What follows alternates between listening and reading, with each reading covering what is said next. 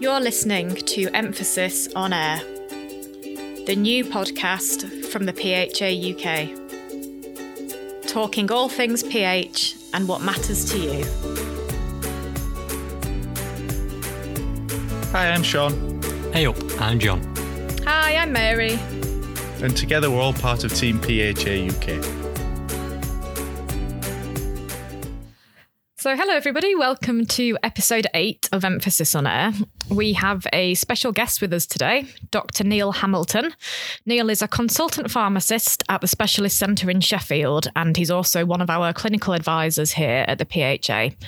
Now, we've worked with Neil for a long time, and even if he's not a familiar voice to you, you'll probably have seen his columns in every issue of Emphasis and also his name pop up on social media updates every now and again. He's also been on a few videos, so hopefully being off camera on this podcast is a little bit easier for you, Neil. Neil is here today to talk about the very important subject of HRT, which stands for hormone replacement therapy, which is a way of managing the symptoms of menopause. Now, it's possible that you're wondering what menopause has to do with pH. Well, menopause affects 50% of the population. All of us women will go through it at some point. And the vast majority of our members here at the PHA are women, and that does reflect pH in that many more women are diagnosed with it than men. And we know this is important to you as a subject because you've told us. And we do have a big feature on it coming up in the next issue of Emphasis with HRT advice from Neil. And coincidentally, you may have seen recent news that a certain type of HRT may soon be available over the counter at pharmacies. So Neil's come here to talk a little bit about that today too. So I think I'll shut up now and let Neil get a word in. So welcome, Neil, first of all. Can you tell us a bit about HRT and how it works for those that don't know? Yeah, thanks, Mary, and thanks for inviting me along today. It's a pleasure for me to be here on the podcast with you and advising some of our members. So HRT is, as you've mentioned, hormone replacement therapy, and that's in a nutshell what it is. So it's replacing the hormones that the body would naturally provide once women reach a certain age or have a hysterectomy and their body's no longer releasing those hormones. So it's estrogen and progesterone. Okay. And it can be quite controversial, can't it? We do tend to see a lot in the press about HRT, not always good things. Yeah, it's got a bad press, primarily because of the risks associated with taking HRT, which are likely to be the risks of osteoporosis, of cardiovascular disease and stroke, and to do with potentially increased risk of breast cancers, ovarian cancers, and of course blood clots. Now, some of those are very real and some of those are less important depending on the age of the patient and their personal clinical circumstances. So yes, it does have a controversial sort of reputation, but it's not to be underestimated the impact of the symptoms that women suffer when they're going through the menopause. So actually, it might be a very important treatment for them to consider if it's appropriate for them. So HRT comes in a number of different formats, doesn't it, Neil? So can we just have a bit of a chat about what those different formats are and how they help women who might be struggling with symptoms of the menopause? So HRT comes in a number of different forms, primarily tablets, but it's also available in topical formulations. So that's such as patches or gels and creams. And for some ladies who are only experiencing the vaginal dryness symptoms, then there is a localized vaginal tablet that might be appropriate for those symptoms. The tablets and the patches would affect the more what we call systemic, so whole body effects of the menopause, such as the hot flushes, night sweats, tiredness, and reduced sex drive. So there are a whole range really of products that can be tailored according to exactly the needs and the symptoms that patients are experiencing. Brilliant. Thank you, Neil. So big question then, is HRT in whatever form suitable for women with PH? It's not quite so a straightforward answer, Mary, here. So because of the risk of blood clots associated with anything containing estrogen, then we would really not recommend it for our patients who have either had a previous blood clot or have chronic thromboembolic pulmonary hypertension, because obviously there would be much more at risk of further blood clots. But I wouldn't rule it out completely in patients that have other forms of pulmonary hypertension. So possibly the topical forms, the gels, the patches, vaginal tablets might be okay because there is a reduced overall absorption to the body and therefore some reduced risks associated. But my advice would be for patients with PH and perhaps anyone else listening to the podcast with more complex health conditions, not purely just the menopause, that they would discuss those either with the doctor or, as we're going to come on later, perhaps the pharmacist in future. Okay. So is the message really that everything and everybody needs to be looked at an individual basis and it's not the same sort of advice for everybody with PH? Yeah, I would say so. We can definitively say that certainly anything with an estrogen component would not be good for our patients with chronic thromboembolic pulmonary hypertension. But for everybody else, I think it would be a fair discussion because clearly menopause can have a massive influence on their quality of life and they might be really struggling with those symptoms. And an effective treatment of HRT might make life much more bearable for them. So yeah, I would encourage everyone to have that discussion. They can go to their GP. They might want to have a discussion with their local pharmacist first, but certainly I think probably a GP would be a good place to start. So there is help out there for people that are struggling with the symptoms of menopause. Yeah, most definitely. And so as I've alluded to earlier, there is now a consultation that the medicines regulator in this country called the MHRA. So they are looking at the possibility of women being able to talk to their local pharmacist or being able to access certain forms of HRT without going to the GP for a prescription. And that's been on the news recently, hasn't it? I know BBC News ran that as a headline story, so it's possible that people listening have already heard about that. Yeah, indeed. So it's a vaginal estrogen tablet, isn't it? Called Gina 10. Sometimes I probably won't pronounce this right, but is it estradiol? Yeah. And that's to treat specifically vaginal dryness, isn't it? That's right. So it's a tablet that women would insert into the vagina using a special applicator that they get with it, and that's specifically for symptoms of vaginal dryness.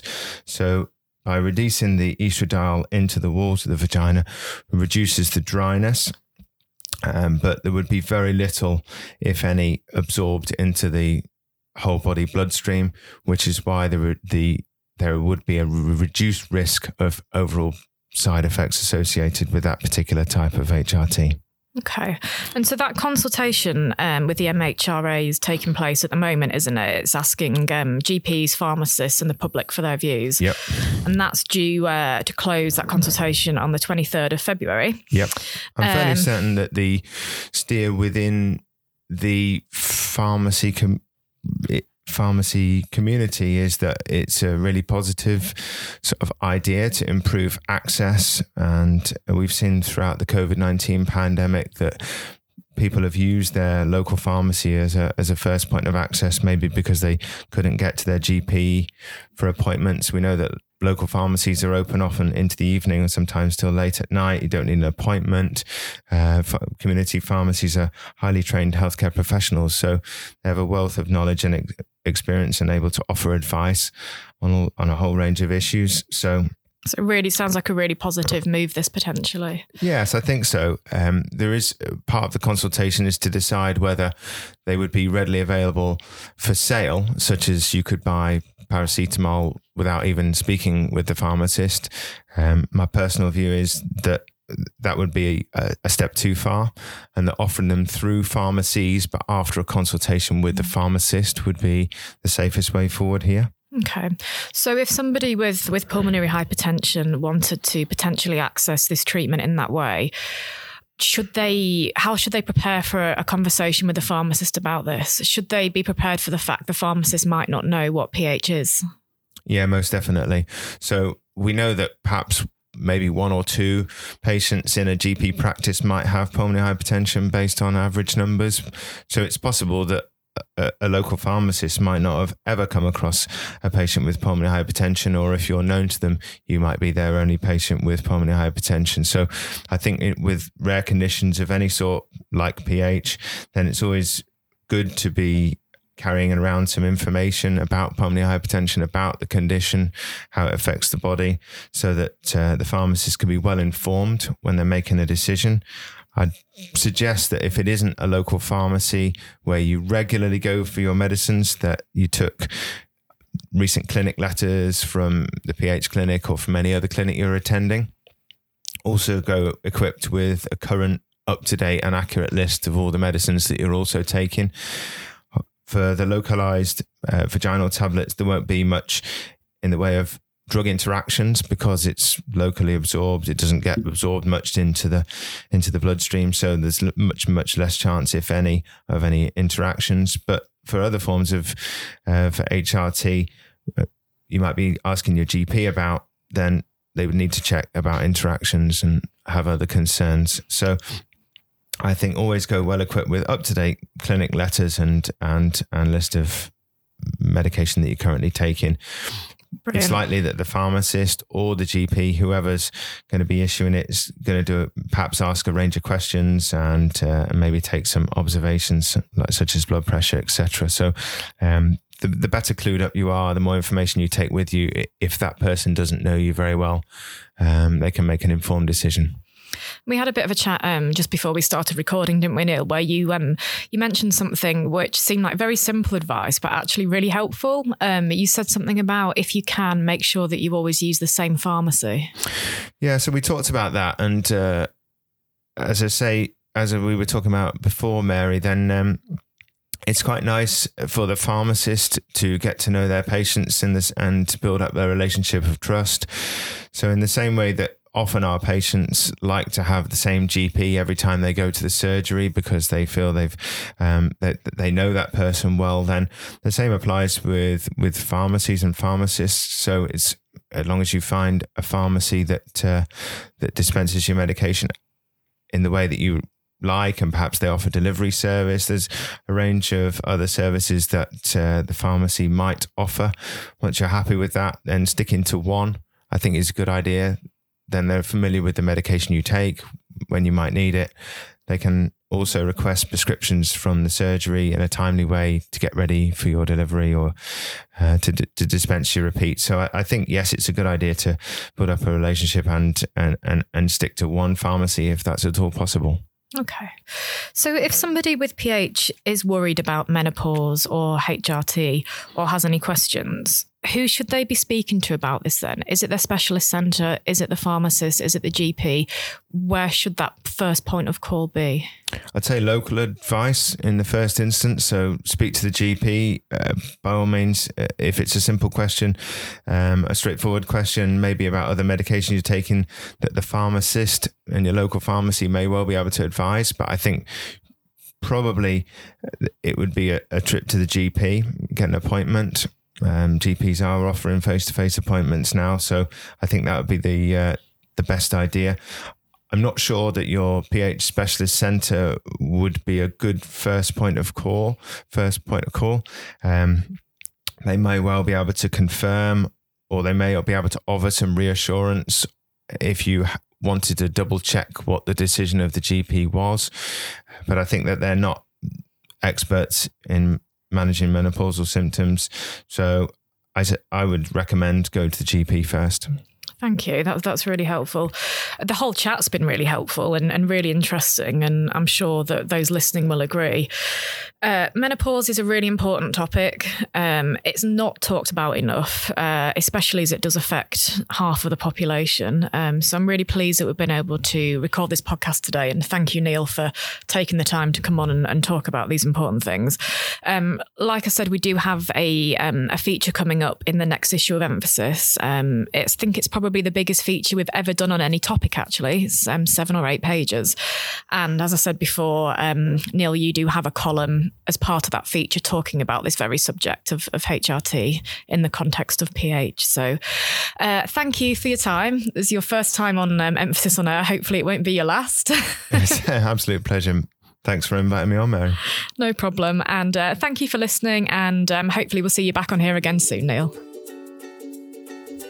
The podcast will be available across all platforms: Apple, Spotify and Google.